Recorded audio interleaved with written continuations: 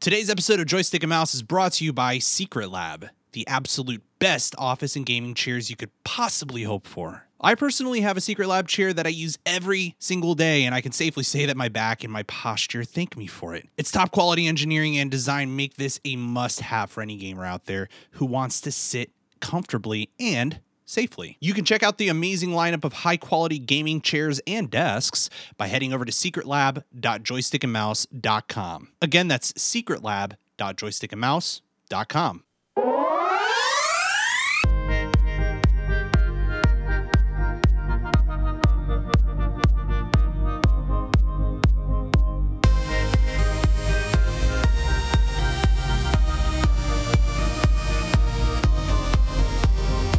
Welcome back to Joystick and Mouse, video game news and reviews for all you filthy casuals out there. My name is Alex. I go by Cross in the gaming community. With me, as always, is Diddy. Howdy, folks. And while J-Dimes is off handling all of his scholarly duties back at school, we have Cyrenex with us today. Hello, Cyrenex. Hello, hello, hello. Happy to have you here, my man. Cyrenex is a fellow streamer, podcaster extraordinaire, part of our star-studded cast here supporting the not the Dad Chronicle, Joystick and Mouse, wrong show. While I was actually going to say, you were recently on the Dad Chronicle. Yes, I was. Which is where that comment was going on the latest episode of the Dad Chronicle. In fact, if you head over to thedadchronicle.com, you can hear his story of fatherhood. Let's see, Cyrenex, how would you introduce yourself to this fine audience? I definitely appreciate the accolades, but I'm pretty sure I was like, I don't know, maybe you're getting down to the bottom of the list of people, and I was somewhere right around there. So it was just kind of an inevitability, I guess, that eventually I got in here. You're a familiar face on the stream. I mean, you've been hanging out with us in games and stuff. So you're a patron. So it's great. It's great to have you. I appreciate it. And well, why don't we talk about what's coming up on the docket today? So get your walks out because we're going to stir up a couple of Chinese stories today. I really like that bit, Diddy. That was great. Oh, come on. We'll offer that with the side dishes of mashed, no upgrades, and steamed tutorial, and end it all with a big old slice of 5G cloud gaming on this episode of Joystick and Mouse. By the way, I want to give Diddy kudos because this was like one of my favorite intros to read that he's ever done. Anything food related.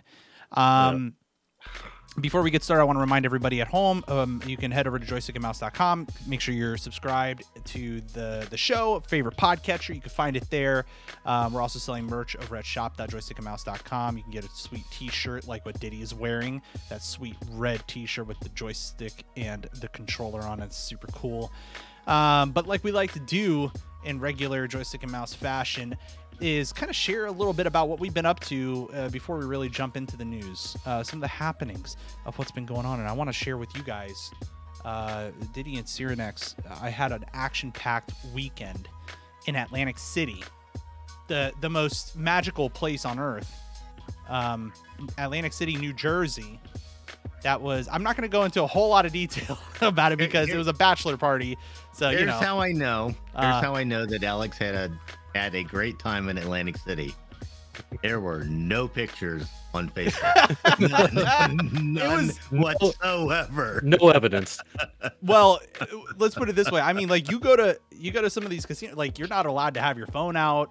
There's that makes sense. There were no pictures. There was nothing. Don't ruin our imagination with your logic. Yes, no, of course. I mean, you guys, what a crazy weekend. I mean, it was a lot of fun. Shout out to Turbo Tweet, who is on stream with us a lot. It was his bachelor party. A year later after his wedding, we never got to go on his bachelor party because of COVID. So we did like a little impromptu. I don't want to say impromptu because there was some planning, but it was, it's tough right now to be able to do something like this for somebody. And we pulled it out for him and we're able to give him a good time. We ate at a nice steakhouse, went gambling, do all the things that you do during a bachelor party. And it was a grand old time. I'm exhausted. And it was, it was at the same time as New Jersey. So I'm a little itchy after leaving there. I'm just kidding. Shout out to everybody who listens from New Jersey. It was fine. It was fun though. I'm just tired. So if I'm a little loopy, that's why. As you should be. Yeah, that means you did it right. Yeah, you did. Have you guys ever been to Atlantic City? Oh God, yes. Nope. Okay. I mean, I wouldn't say so. I wouldn't put it high up on a list of places that you'd want to go, Cyrenix, but I would. My my mother and her husband were huge patrons of Atlantic City. They loved going there. Absolutely loved it. So I like want to be as gentle as possible, but like why? He liked to gamble. Oh, okay. All right. Yeah, he just liked to gamble. Okay. I mean, he it's actually owns fine. a place in Atlantic City. So hard to describe, but so there's an Ocean City and Atlantic City in New Jersey. They're actually across the bay from each other. He actually owned a place in Ocean City. Ocean City, New Jersey. So Ocean City, New Jersey, not Ocean City, right. Maryland. So they would go to Ocean City, New Jersey, then drive around to Atlantic City, and then go back. And it's only an hour away. Or Gotcha. Something like Yeah. All right. Cool. Very cool. So that's where I was. Diddy, what's all this talk about cherry pie? What is this?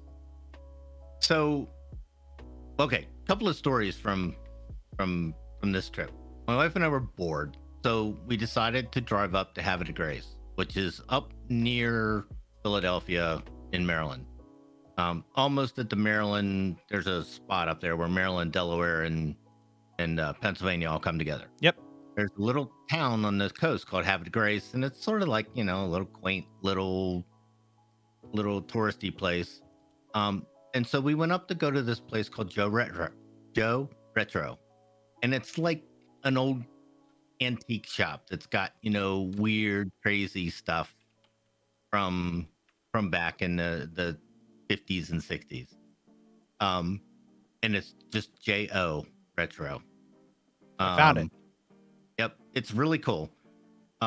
So walking around this place looking, and there's a coat rack sitting there, and the coat rack's got coats hanging on it. Old timey, some some tuxedo type coats, and behind it is this print. It's just a picture in a frame, and I'm like, oh, that looks interesting. I pull the coats away, and it's like the original cover from Dungeons and Dragons. What? And it's signed by Tim Hildebrand. And I'm like, you have got to be fucking kidding me. No way. Seriously? So yeah, everybody knows the picture of the dragon and it's blowing the fire down, and the two silhouettes are in the foreground. That picture, signed and framed by Tim Hildebrand. I found it this weekend. So I'm ecstatic. I'm like, this is going home with me. I've got this. This is great. We go out, we have some lunch, and lunch was meh. Okay. But then we walk down the street and we're looking at a couple more shops, and then we come to a bakery. And we walk in the bakery, and they've got pies and all that, all the normal bakery stuff, donuts and cookies and all that kind of stuff. And I moved to Northern Virginia about 30 years ago, and I have been looking for pie that tastes even close to what my grandmother makes. This pie is as close as I've ever come. Dude, how special. That's cool. Nice. Freaking amazing cherry pie. It's absolutely amazing. The crust is flaky and thick and just perfect. It's a long drive from here, but it was really worth it, and I may go back just for the pie because it was really good. That's cool, man. But yeah, we had a great time. Nice, quaint little town. There's a nice little brewery up there, and stuff. So yeah, if you get out, you're looking for something to do on a Sunday, travel on up to Havre de Grace in Maryland, and check out the place. Check out Joe Retro. Love really that. Cool place. Yeah. Cyrenix, where are you located again? I'm up in Michigan. Ah, right. So you're going to be, that's a bit of a drive for you, but for Diddy and me, this is pretty a little close. That's all right. Yeah, They're, I don't want to give you too much crap as an Ohio State fan, but that's all right. That's all right. Oh my God, Penn State, Jesus. I don't know what it is. People know I'm a Penn State fan. Alex is an Ohio State fan, and we have this thing going pretty much every football season. But I don't know what it is about Penn State. They go out of their way to see how difficult they can make any game in every year, every game. It doesn't. I think they go out of their way to frustrate you more than anything. I don't know what it is, but it's like, oh, what's the worst possible thing that we could do right now to make this game close? Let's do that. Yeah. Fumble on our own 5. Yeah, okay, we'll do that. There we go. They totally did it on purpose too. Absolutely. Oh my God. Just because of you. Yeah. Just to make sure. Ridiculous. Yeah. Yeah, I'm a Michigan fan for like the most superficial reasons possible. I like their colors. Just other than that, I have nothing to do with any sports really. Yeah, just the blue and the pea color. I get it. I'm just kidding. I'm just kidding. And Patreon cancel. I love it. The old Big Ten contingent here, right? That's right. That's right. I like covered. that. I like that. We'll have to give each other some crap this season. Yeah. I like it. I enjoy it. So as we talk about on, in the studio here, the Dad Chronicle is always something that comes up. But in this case, we're going to rebrand it for just a moment to the Husband Chronicle because you've got a thing to talk about here next. What you got? Yeah. I personally despise just about any kind of yard work. We hire one of my friends to mow our lawn so that I don't have to, and plus our garage is still full of stuff from when we moved like 8 months ago, and I can't get the lawnmower out anyway. But my wife is the exact opposite. She loves gardening. She, granted, she tries to do as much as she can, but she can only do so much. So the rest of it comes to me. And like today, I'm going to admit it. I was really angry today. I had to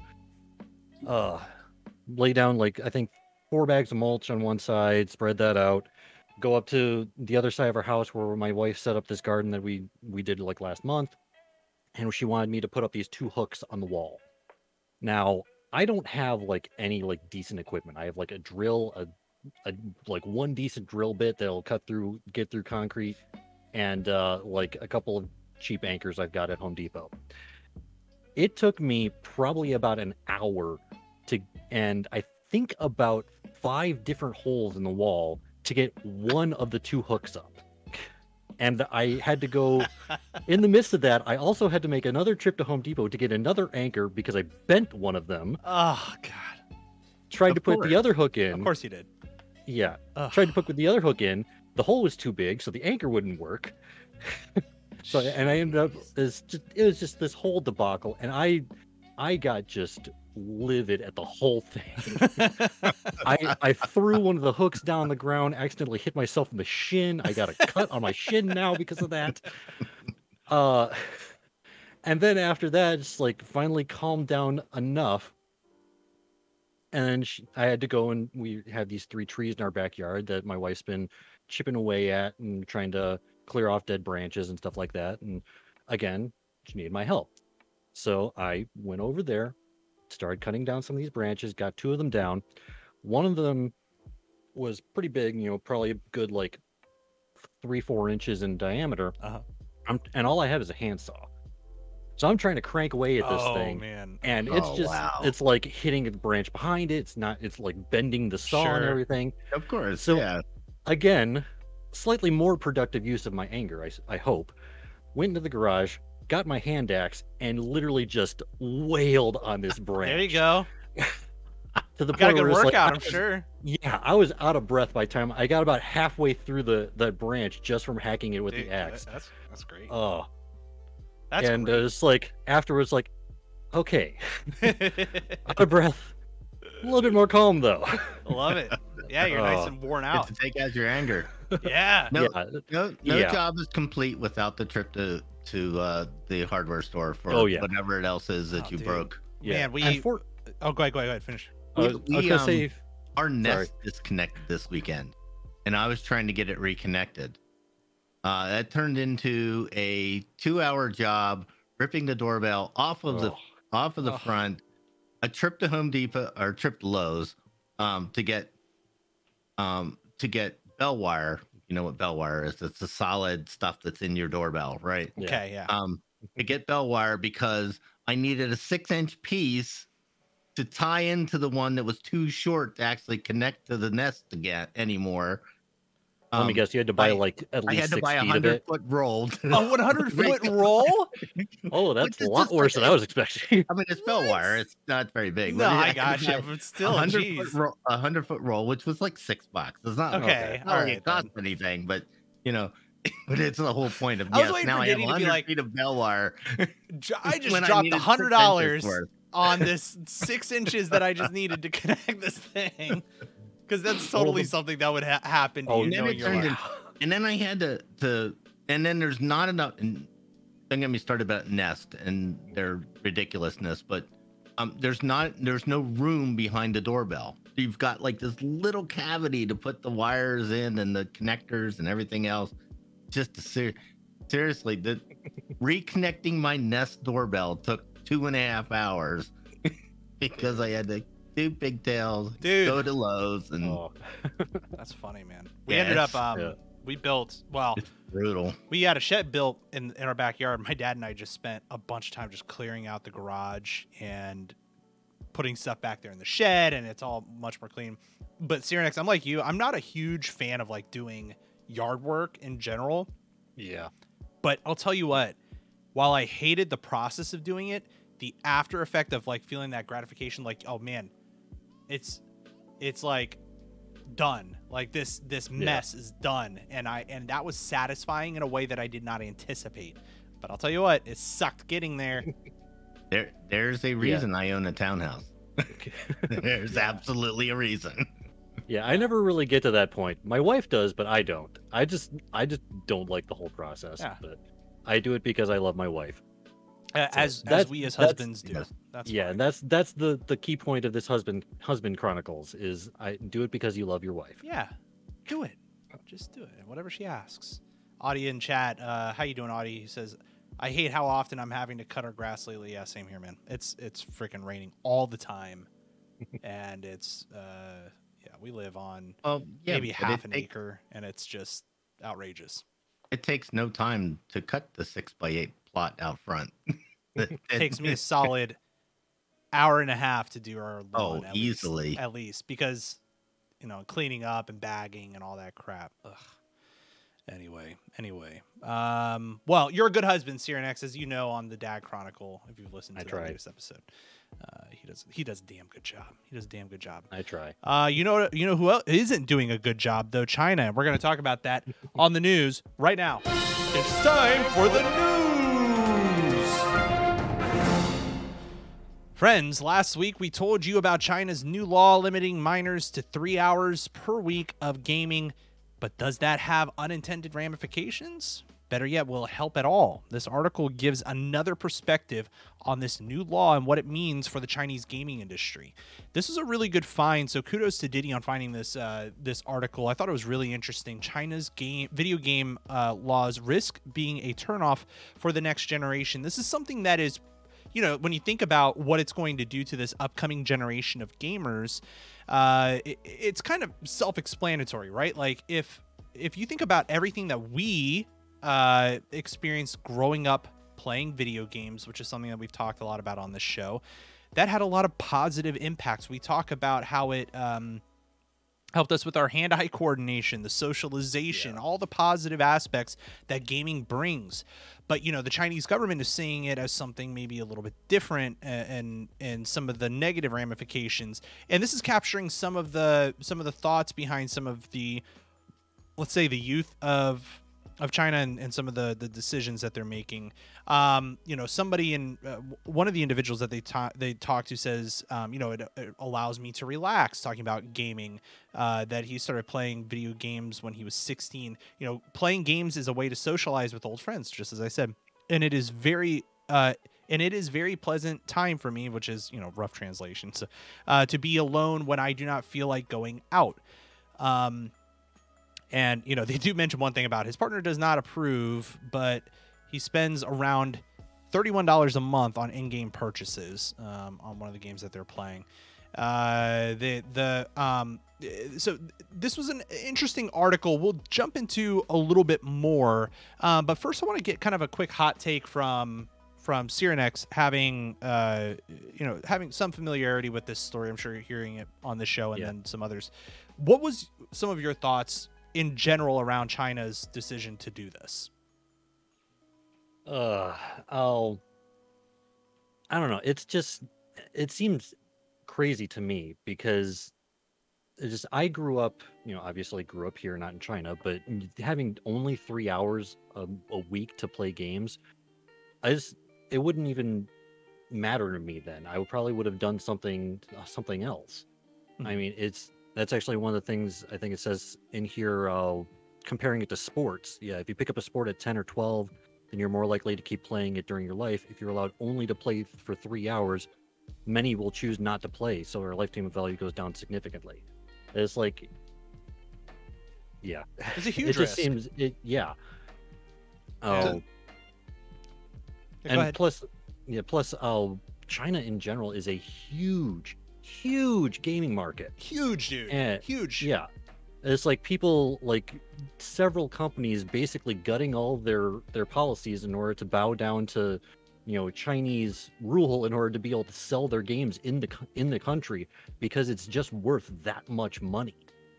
And by vastly reducing the amount of time people are, at least minors are able to play, that's billions, if not trillions of dollars, I imagine. Well, yeah, and especially like one of the things that they talk about is how gaming peaks in, kind of early childhood, where that's where people really get the feel for gaming and the desire to game. They don't necessarily pick it up later in life. I think about somebody like Deanna. She never really got into video games when she was younger. She still doesn't play, today. But, I do involve her in some of the games. Like if you watch any of the stuff that I put up on YouTube, she's been in some of that. There's some of that can happen, but that's usually intervention. And it's a shame to keep people from experiencing the full value at that age. That and what good that can kind of do for them as they jump into life. Diddy, what are your thoughts on this article? Yeah, so when I ran across this article, I thought I started thinking about it. I was like, when did I get into gaming? And, I was a teenager. Yeah. I was, probably a sophomore in high school. Yes, it was Pong and Space Invaders, but still, that's when I got into gaming. I think this article makes a really good point of, if they limit or basically abolish gaming for minors, they're going to lose those people when they get older, because they won't game. People don't pick this up. Not very many people pick this up later in life. You really don't. This grabs you when you're young, and you garner that love and that nostalgia for those games that you started with. I find, and actually this got me sort of thinking about something else we talked about, was Nintendo. Nintendo's having a tough time right now grabbing the younger market. The younger market is playing Fortnite. They're playing those hooligans in their Fortnite. Yeah, damn hooligans. And they're having a They say I'm a grumpy old man. Sorry, go ahead. That was for both of us, by the way. Picking up that young market right now. They are. I saw those stats, I don't know what it was, but their main demographic is like 23 to 35. It's not the young kids. They're going to have a tough time a couple of years down the line. They are. And I think China's sort of doing the same thing here. They're sort of shooting themselves in the foot because, yes, there's a lot of people. There's still going to be a lot of money, but there's not going to be the money that they could have if they let this be a little bit less restrictive. It's very short-sighted because 3 hours. Not only is it only 3 hours a week, it's an hour a day. I Right. can't even get it. I can't even get logged in and situated in an hour. Yeah, me doing character creation for a game usually takes more than an hour. Easily. I love that process, and I love seeing the character in the world. Like, if you're gonna limit me like that, so this is kind of the other side of it. So we talked about some of the unintentional, let's say unintentional side effects of this policy, affecting the recruitment of the youth to play video games. Let's just use that term. Why not? But there's also this pretty appropriate. Yeah, that really is. So.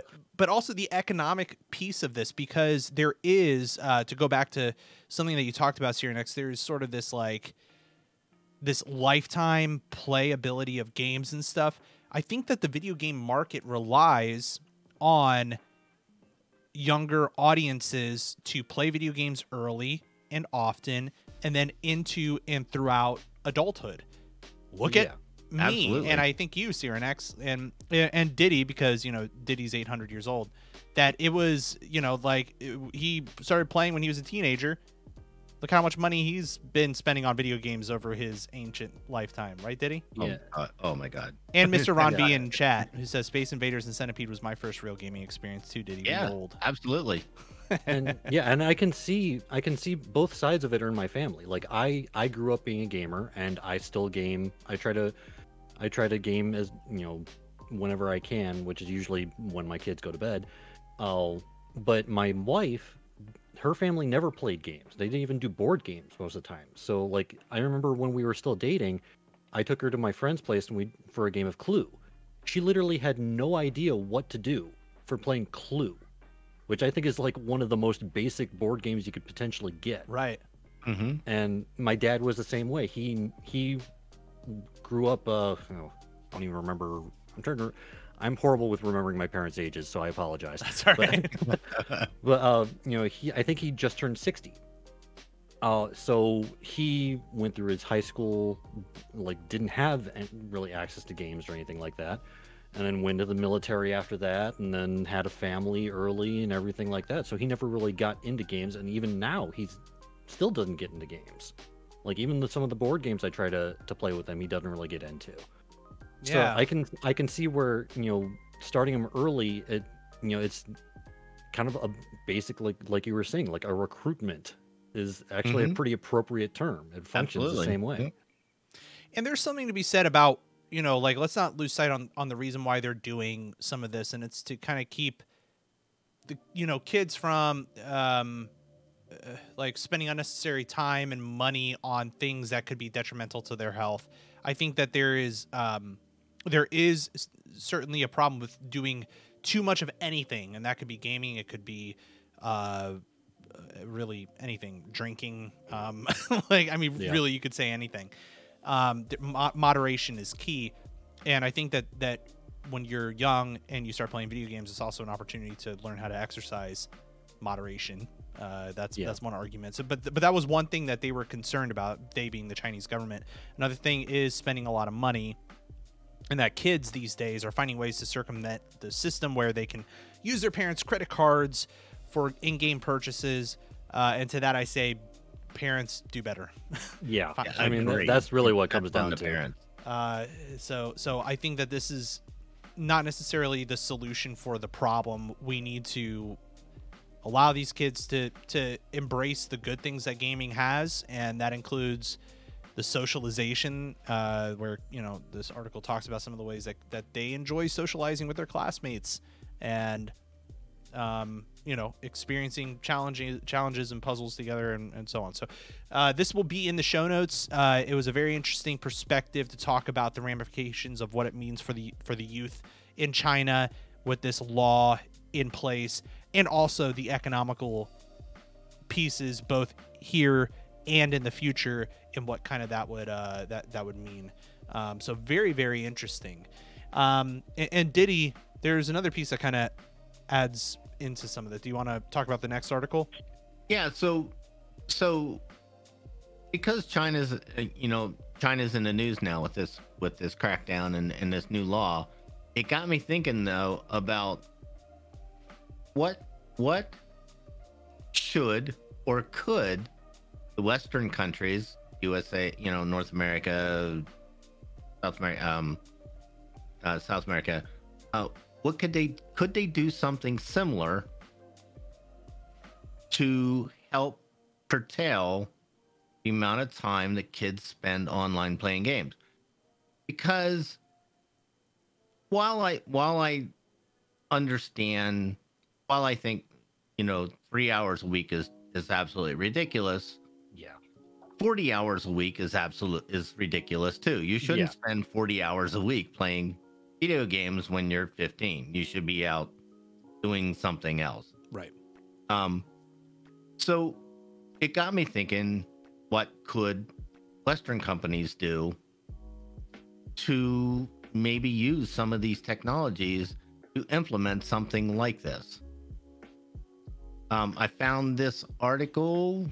I don't even remember where it was. Oh, The Guardian. The Guardian's a great online news site. If you ever go use and need a place to just go look up news and things, they've got great articles. Right. But this would be a real tool for parents. Now, I think you should parent anyways. Until your kids leave the house, their stuff goes through you. I've told my kids from the time they could understand, you have no privacy as long as you live in this house. Yeah. There's no such thing as privacy. You're under surveillance. So yes, which is fair. You give them their space. You let them have their times. You even let them get away with shit sometimes. But you got to pick your. It's just like which hill do you want to die on? You got to pick your battles, right? Yeah, of course. Yeah. So I mean, there's all that give and take in it, but still, you have no perception of privacy. I am allowed to come into your room anytime I want, for any reason, whether I do or not. Right. So, Agreed. But having that's said how that, I was raised. having said that, all right, you should monitor your kids' online activity. They should not be allowed to have private accounts. They should not be allowed to have a phone that you can't get into. These are just basic things, because I know Alex lives in the same neighborhood I do. There were some awful stories this week of things that happened in the schools with young kids this week. There were terrible stories about some stuff that went on here in our neighborhood. So, and that was really close to home. So you should monitor your kids. You should know what they are doing. But it would be nice if they had some tools, and if the parents could fall back on and say, well, I'm only allowed to let you play 30 hours a week. That might be helpful for parents, because it's always a negotiation. I want to go to Billy's, but, well, did you clean your room? There's always a negotiation there with your children when they get old enough to have their own opinions, which is sometimes 3. Yeah. And I think that it also comes down, like, I think that gaming companies should also think about how they do better to actually enable parents to be aware of parental controls. How do they educate parents on what parental controls are out there? And then how parents can leverage that. And also, if parents don't necessarily know, hey, what's the recommended playtime, based on this game, the genre, what's healthy for the kid, etc., based on their age, there should be more widely available information where parents can be educated to make that decision for themselves on how best to parent their kids. Because agreed, I think that 30 hours of gaming a week is a lot for a kid. 30's a lot, but if you think about it, okay, you can spend 6 hours a day on the weekends. That's 12. That gives you a couple of hours in the evenings at night. It's still a lot of time. Yeah. It's 30 hours is a lot of time a week for a kid that's going to school to play video games. And let's put it in perspective for parents, right? Let's give them the information that they need to make the right decision on what are studies saying from reputable sources, not the sources that are saying that violence in video games have some kind of correlation. Like, let's give them really credible, modern resources that they can use to make decisions for themselves and know how to parent their kids around this. Because I think there are some parents out there who may not know some of this, right? And Cyranex, what are your thoughts? Yeah, you have to make it easy too, right? Right, yeah. I think that's going to be the problem, though. Is I completely agree with you. The parents need to be educated on what's healthy for their kids, what is feasible, and such like that. The problem is, I think the bulk of the legwork has to be on the parents, because I severely doubt video game companies are going to directly give us information on how to reduce their revenue. Yeah, fair. Because fair. I mean that might be a little bit cynical, but video game companies are still companies. They're still trying to make money, and unfortunately, one of the best ways to make money is to attract people who are not developed well enough to distinguish, what they're doing. Yeah. So, and I can understand to some, but we do have we have organizations outside of the gaming industry that have regulations and stuff like that. It would have to be some entity outside of the gaming industry. Bingo. That we would have to get our information from. Totally. Not necessarily something governmental, because they can.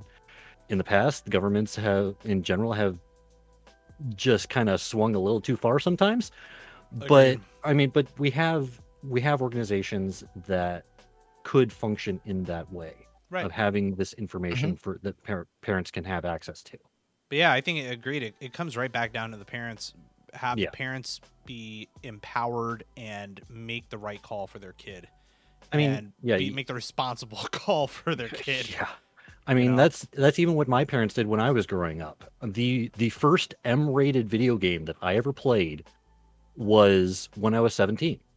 And that was because my parents said, no, you're not playing an M-rated video game until you're old enough to understand what's going on. And looking back at it now, I think the only reason that game was even rated M, I think it was Zone of the Ender's Second Runner for PS2. The only reason that it was okay. I liked it, but anyway, I think the only reason that game was even rated M was because there was one scene where one of the characters was shot in space, and there was blood floating in the hallway. They're like in a space station. There's zero gravity, so there's just kind of blood drops flying and that was it. Like everything else was like destroying robots. Yeah, but I'm just looking at it. Yeah, it's interesting. Yeah, but even so, it's like my parents took the time to look at what the ratings meant.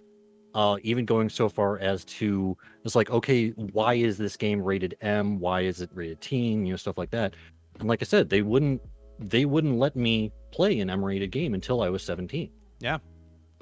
And then I went to a midnight opening for, I believe, Gears of War 2, which definitely deserves its M rating. Oh yeah. And there was a dad and his 9-year-old son in line behind me. And all I could do was just stand there and shake my head. It's like, no. That's a pretty violent game for a 9-year-old. It's a very violent game for a 9-year-old. Yeah. Especially like the way they talk, everything about that game. Oh yeah. Yeah. Yeah, my kids, I guess the most violent game my kids were allowed to play was Halo. But they were only allowed to play Halo actually, is there any blood in Halo? There's purple alien blood. Yeah, purple alien blood on the But if it was the original Halo, it's all pixelated. Yeah, it's kind of old looking now anyway. Yeah, so that's probably the most violent game they were allowed to play. Yeah, and I don't think there's any swearing in it either. Not until they were later. Yeah. Now at 16, my youngest son got into Call of Duty pretty heavily, but even then we had to, put clamps on. Hey, that language is not allowed. Right. Yeah. I got a lot of those talks too when I was younger, because I was playing Call of Duty and What else? I mean, I remember playing Doom when I was like Just gonna 5. I have sit no and- idea what was going on. I just Yeah, if you're just gonna sit and yell obscenities into the mic, maybe we shouldn't play Yeah. this. yeah, Yeah. there were. I know I was never much of like a rager when it came to like screaming at people on the on the internet. But Yeah, I I do most of the time remember- just turn chat off. Yeah, it's just pain in the ass. Like I definitely had my parents had those conversations because they were invested in what I was doing, and they were also invested in allowing me to experience gaming, and that was something that I'm still grateful for today. And they loved feeling that passion and love for what I was doing and the social experiences that I was having there. I think they were like a little ahead of the game in some of those methods, but they were also very, very involved in like knowing, okay, what's the game you're playing? This is how you should really conceptualize. To Cyrenex's point, like that game looks pretty gruesome. Like, no, you're not going to play that one yet. And there were some of those conversations, and they were totally empowered to make those decisions. And to this day, I think that was a great way to do it. It's a great way to do it. Friends at home, if you would like to chime in on this whole conversation, you can email joystickandmouse@gmail.com. I want us to move on to another topic around Sony. Well, the honeymoon is over for folks that are holding off on getting that PS5 and are still and are still buying AAA titles for their PS4. Sony announced this week that Horizon Forbidden West will be their last game that gives free upgrades to the new console version. So moving forward, what's going to happen is that Sony is going to charge you a $10 upgrade fee on the digital copies of future PlayStation exclusives. So that means that if you bought that game on your PS4 and you want to play it on your PS5, you're gonna have to pay $10. At first, they talked about how they weren't going to do this, and that no matter what, it would be playable cross-platform. It doesn't matter. But they're kind of moving back on that. They're saying that this will apply to to the next God of War and Gran Turismo 7 and any other exclusive cross-gen PS4 and PS5 title published by Sony Interactive Entertainment. And that's where this is really important. This is applicable to those titles, right? This is only for those cross-gen first-party games like God of War, and a new Uncharted. Third-party titles like Call of Duty, Grand Theft Auto, and Fall Guys aren't affected by this change. Publishers can choose how they handle that moving forward. Frankly, I think this makes a lot of business sense, and especially because the titles are generally $10 more on a PS5 versus a PS4. You're just paying the difference, basically. I'm okay with this. I'm all right with it. I'm all right. It doesn't affect me at all. Do you have any aspirations to get a new console, Cyrenex? I don't have. Honestly, the only console that I wanted was a Switch, and that's because it's like almost I have no inkling to get either an Xbox or a PS5 because most of those games are going to be playable on my computer. Yeah. I'd rather just try to put, hopefully in the next decade or so, be able to get like a 3060 or something. Yeah, well, good luck on that. Yeah, I good luck got with myself Well, you're gonna have a new player here pretty soon. Yeah. You'll be able to buy an Intel graphics card. Yeah, that's true. Oh, yeah, Intel's got their graphics yeah. cards coming too. Just looking for something. Well, okay. You'll get to dream about buying an Intel graphics card soon. Just like Yeah, everybody else. Yeah, hopefully within like I said, the next decade or so, be able to upgrade my card.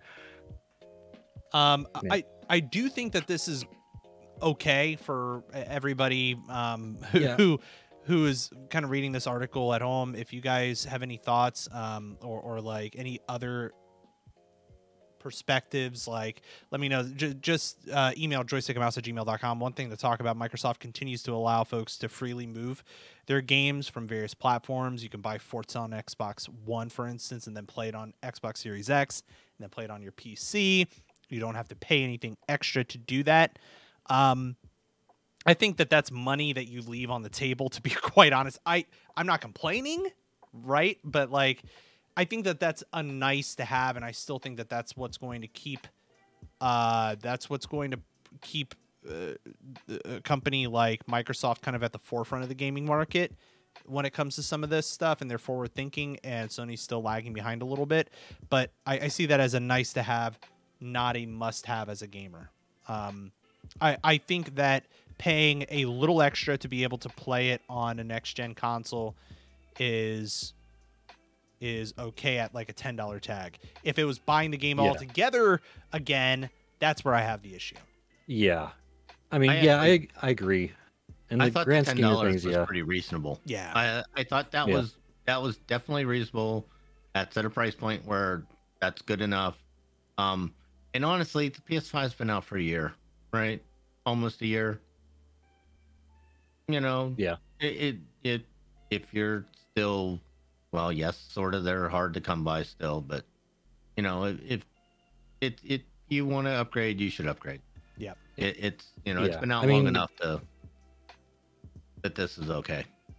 Yeah, I like even going from like a PS3 to a PS4.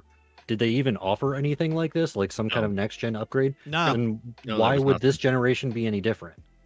Exactly. I was surprised they did this to begin with. So I mean, I agree with you. the fact that they're even offering the opportunity to upgrade a game you own for an extra $10, I think, in the grand schemes of things, is awesome.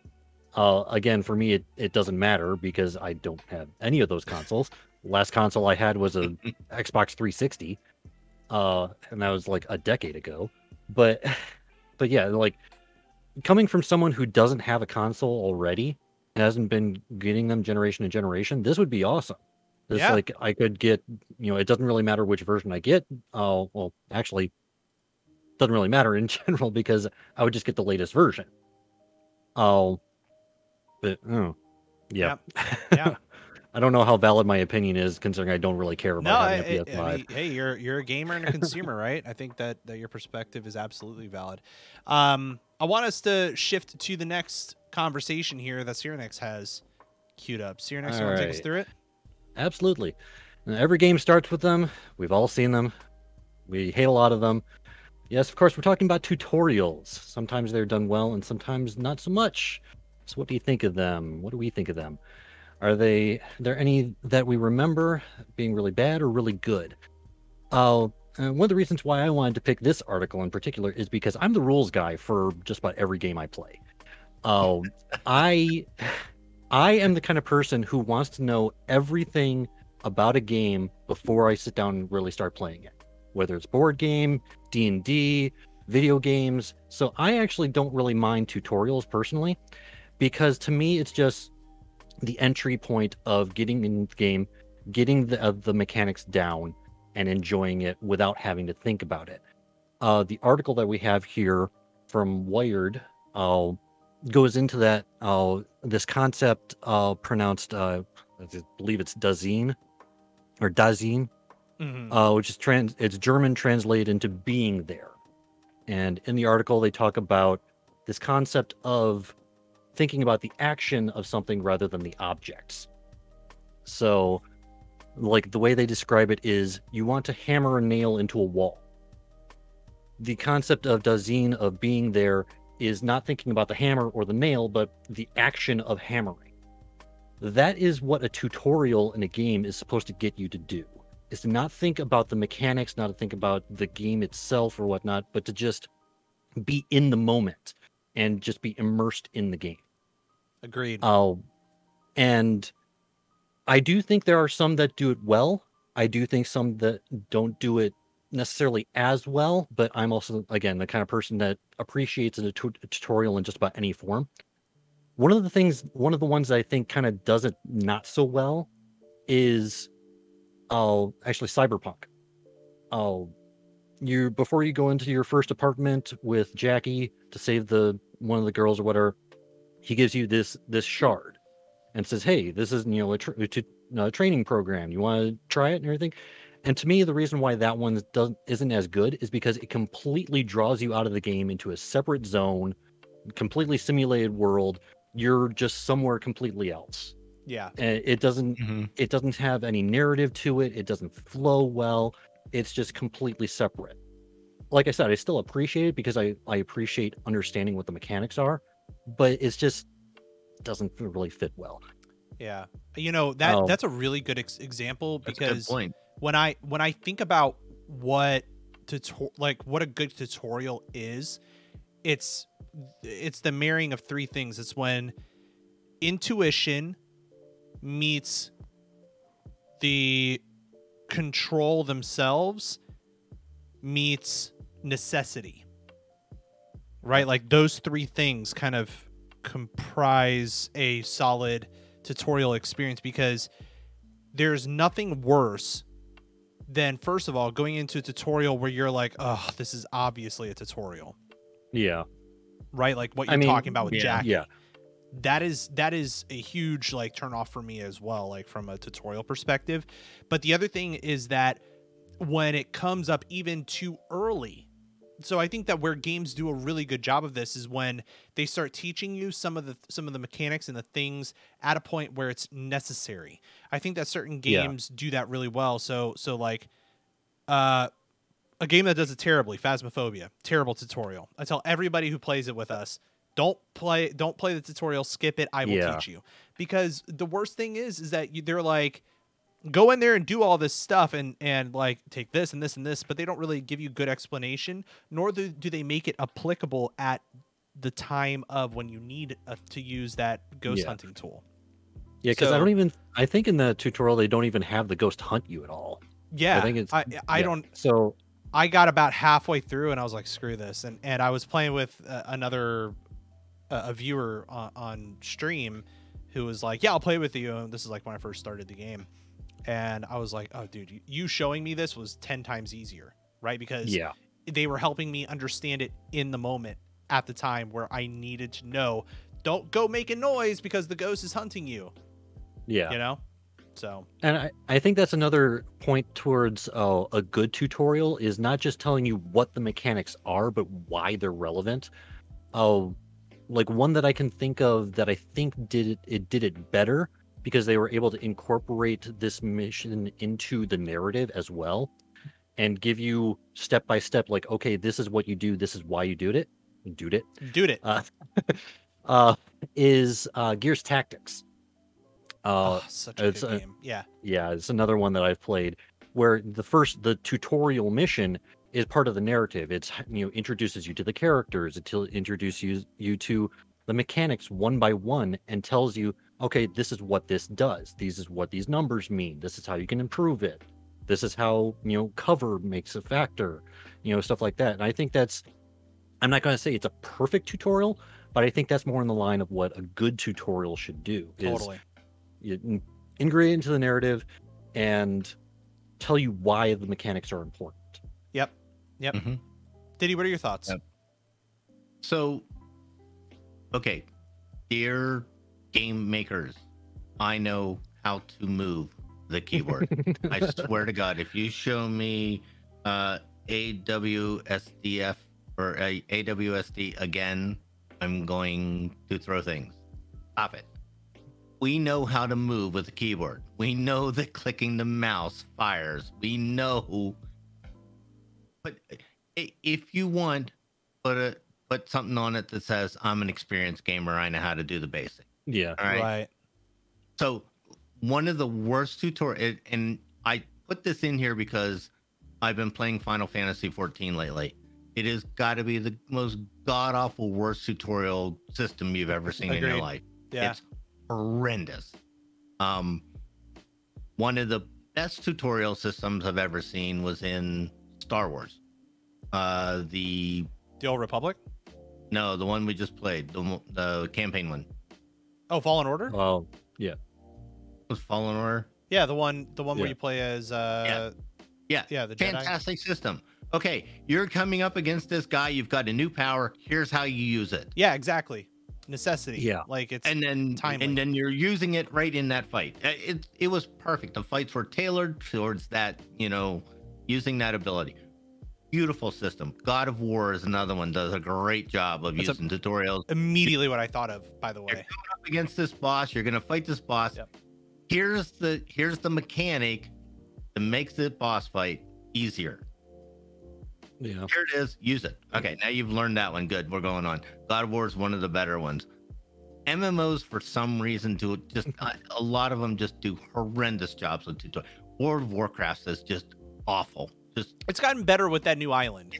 it's gotten better because it's one island that you go to do it, but it's still bad. But I think that's a big problem for MMOs specifically. I'm glad that you brought this up because I agree about Final Fantasy 14 being probably the worst tutorial because, well, their UI sucks in general, but I love the game. The game's great, but that's a huge gripe of mine. But one thing that tends to be an issue with MMOs is that because it is such an open, free world, you end up not having the benefit of experiencing, kind of those timely, like, this is when I know I need to do this thing. Where you look at games like Bethesda games are a great example of something that works really well in open world, where you end up in, let's take Fallout 4. You're walking around your house at first. You're interacting with certain objects. You're talking to your kid. You're talking to your wife or husband, depending on the role you're playing. And then, you learn to run to the nuclear shelter, and then you end up going down in the thing, and all those movement experiences are coming up, and then you slowly start learning combat when it's necessary and jives with the story. With a game like World of Warcraft, with the way it was before the intro island bit, you jumped right into shit. Like, it was like, here is this huge complex UI with what used to be, when you started out, like maybe 4 or 5 different skills that you could use, and it was super confusing. And you didn't really know where to start. How do I know where to go? Like, I just started exploring, and that's really a turnoff for a lot of people, Yeah, because really the only instructions you get are go kill the boars, right? That's it. Yep. There's no, here's your abilities, here's what you might want to do with them. There's no difference between playing a hunter or playing a warrior. Go kill the boars.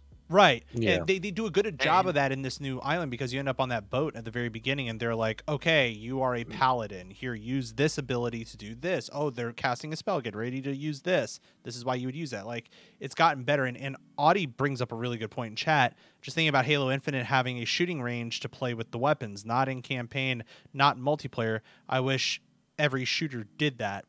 Having even a designated like practice zone is a great opportunity for tutorial. Yeah. And also, for Diddy, for you, is it more so the fact that you're experienced with all of the controls already that you find it irritating, or is it like they don't have enough or too many tutorials? Final Fantasy's problem is that everything, there's too much of it, and it's a lot of really simple we've been playing MMOs for 20 years. We already know that. Right. I would love to see I'm an experienced player. Show me the really important shit. No. Yeah. Give me that button. Chat, if you want to chime in on anything that we talked about around the news, feel free to email us, joystickmouse@gmail.com. We have some full stream ahead news. That noise can only mean one thing. Diddy's coming to the table with full stream ahead. What you got? All right. This week, Indian telco giant Airtel. And like I said before, if you know anybody that is from India, you've heard of Airtel. Airtel conducted. Is this the first time we've gone through this? Yeah. Yeah, exactly. Airtel conducted a cloud gaming test last week that may show the future of the technology. They ran a cloud gaming test over 5G, and it was beautiful. It worked perfectly. That's so exciting. And so for us, so I mentioned this, but this is not about us. This is not about the people with gigabit internet and, the killer PC sitting over there. It's not for us. Cloud gaming is for the guys sitting in the Midwest who can only get DSL or can only get, 10 megabit, but there's a 5G tower sitting a mile away. He's the person who cloud gaming is going to work for, because he doesn't need to have the piece of hardware sitting on his machine, and he doesn't have to have the big home bandwidth to do it. All he needs is a 5G connection. This technology that they used in India this weekend, I watched the video. It was perfect. It was flawless. Beautiful graphics, really smooth, the guy was playing one of their games that was in and I couldn't understand any of it, but it was really pretty and worked really well. So I think this is the future. This is the future of cloud gaming in the United States, and or in North America and the rest of the world. Yeah. But it's not us. It's not. Yeah, it's for not me, for us personally. Well, It's not. it could be great for It will be, Cyrenex, but who's talking about like his computer's It'll be held up with duct tape right now and hope. Yeah, no. yeah. Properly, Somewhere it was down the duct tape, line- paper clips, and hope. Yes, Yeah. specifically in that order. Somewhere down the line, when I don't have to buy the next console, then I'll be happy about cloud gaming. Yeah, But as a person that likes to tinker and likes to build and always wants a badass computer sitting Right. over there, that's probably not the audience they're going after, but that's not a very big audience either. So yeah. I mean, yeah. I think the key word for this whole test is accessibility. Is just being able to, like you said, get the guy out in the Midwest who has crappy internet but has a 5G tower. even here, even in a Yeah. metropolitan area, right? It's easy to put up a cell tower. Easy, yeah. It's hard to run fiber to everybody's house. Right. Yeah, I mean, this is almost like a no-brainer. It's almost like this is easy street Yeah, should be. way to do it. Yeah, theoretically. So, I mean, it's exciting. It's very exciting, and I want to see more of where this goes. And I love that this is also happening in a place like India, where there's a lot of like disparate kind of. Well, it's very heavily populated. First of all, Yeah. which means that Right. the 5G was able to support that sort of congestion, right, on the Yeah. within the bandwidth, right? So I think that first of all is really exciting, but it also gives that audience in a very dense population, similar to the U.S. and other places around the world, the opportunity to consume this sort of stuff at in the right way. So I think it's super cool. Well, and think about that market. That market is what's India? 1.4 billion people or something. yeah. It's like a fifth of the world's population. Yeah. Yeah. So think about that market, which is largely untapped when it comes to gaming. I mean, man, if you're gonna implement cloud gaming somewhere, do it in the country that's implementing 5G across the board, because they're rolling it out. They are really hot on we want 5G everywhere in the country. Right. Yeah, and the other big point about it is the barrier to entry. It's like you need a phone basically that can support 5G, and that's it. And that is a whole lot more accessible than a $1,000 computer or whatnot, or even my case, $1,000 of, computer like, and $200 a month for the internet service. Right? yeah, Yeah. That's insane. Absolutely Yeah. insane. I Like want to my hear from piece you of all. You can email $1,000. joystickandmouse@gmail.com. Talk about anything that we discuss, whether that be the news or full stream ahead. But like we do, we have a video game to review. Yes, and the reviews were so mixed. They were surprised. Cyrenex brought us a game. Cyrenex, Yes. what you got? I got the game that is the second highest playtime on my Steam account by less than an hour. Number one is Civ 5 with 170 hours, which is 3-4 games. Number two is Slay the Spire. That's the game I bring today. And one of the reasons why I bring this game up, especially now, even though it came out early access, I think 2017, officially released. I think it was 2019. So it's not a new game, but the reason why I brought it up is because we're seeing a lot of games that are using the same formula. That like Slay the Spire is becoming the same kind of term as like Metroidvania or Souls-like. Even going back this past week with the somewhat disastrous announcement of Mercenaries for Hearthstone. It's referred to commonly as a Slay the Spire style game. And I think that that's really interesting. And I've been playing this a lot lately because, first of all, it's just a great game. It's just fun to play. Even when you lose horribly, going up you're trying to build a better deck. You're trying to get these relics and everything in order to become more powerful, to kind of steamroll through the spire. there's 3 different levels, and they get more and more difficult. Even if you like, there are some games, even this past week, where I lost on like the first elite on the first first level of the spire. Just got garbage cards and no relics and everything. Just lost outright. And then I had this one god run, like yesterday, where I was getting just ridiculous cards, super powerful relics, and just dominated the whole thing, like just in one go.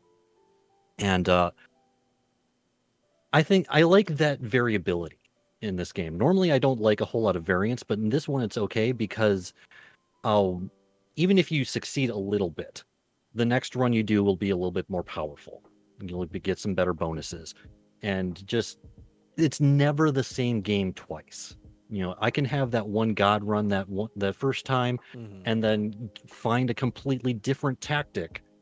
Just be able to get the different tactic the next run, and you know, still have the same result, but it can be completely different. Even the design of the tower is different every time. So even though it's not a new game, it's still a very relevant game. It's like I said, it's kind of become that like genre defining game, and I would say definitely give it a try. It looks really cool. I mean, for people who aren't on Twitch, like what we're seeing is essentially like a deck building rogue like sort of deal. Yeah. That's kind of like what it is, side scrolling sort of a feel. Turn-based. You're ascending the tower and everything. Yeah, it's really this looks so neat. And where are you playing it, by the way? I'm playing it on PC, but it's accessible almost everywhere. I do believe that there's even an Android and iOS version of this. So you can play it almost anywhere. I do know for a fact there's also a Switch version, so you can play it on your Switch Lite and so on. Very neat. Yeah, but it is definitely the one gripe I would have to say is the art style is kind of simplistic.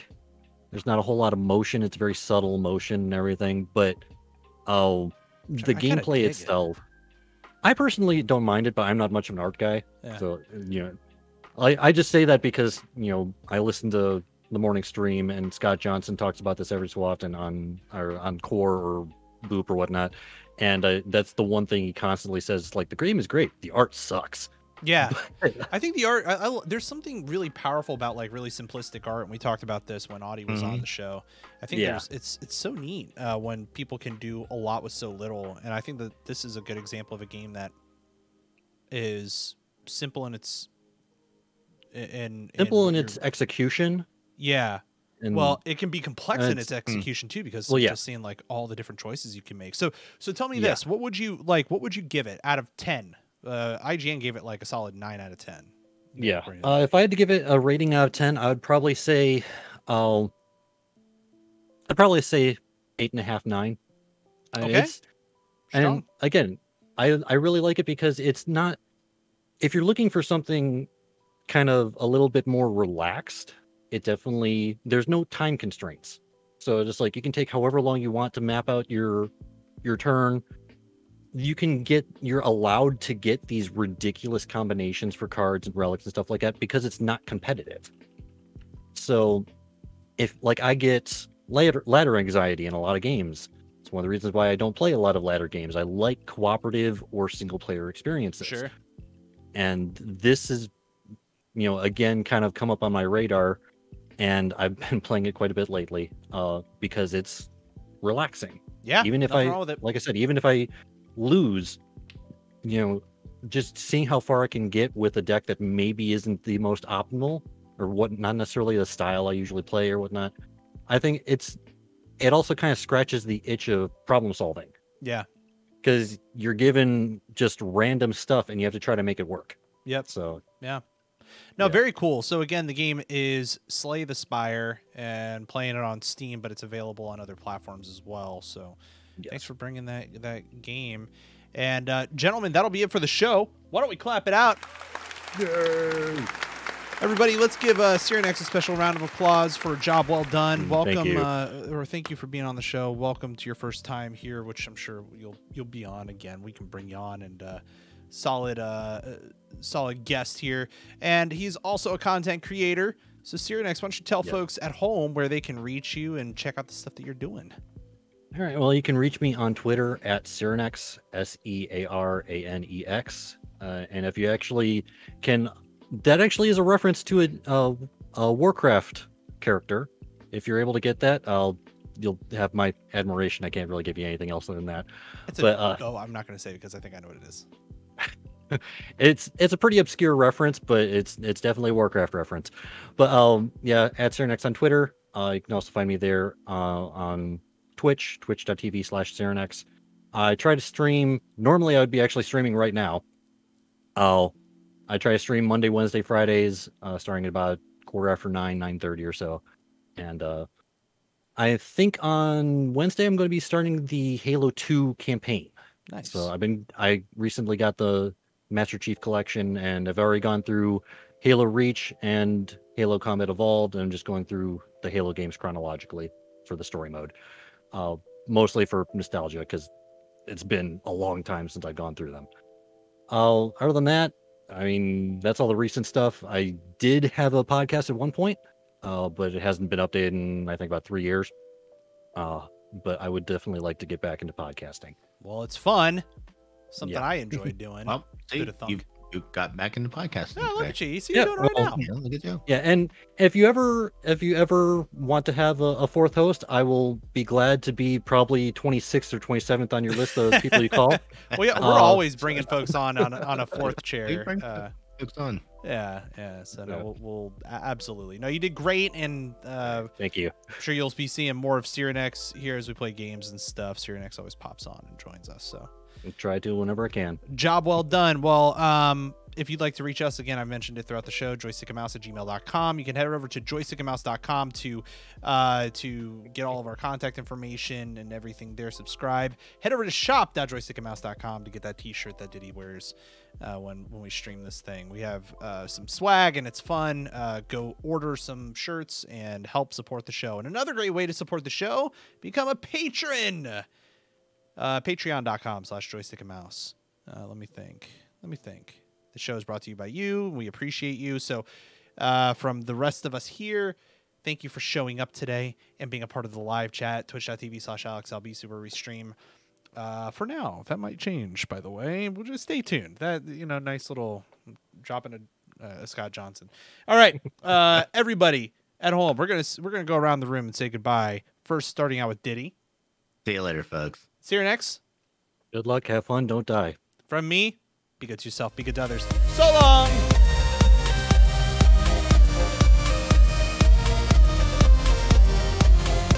If you like this show, check out more great content at incastmedianetwork.com. Diamond Club hopes you have enjoyed this program.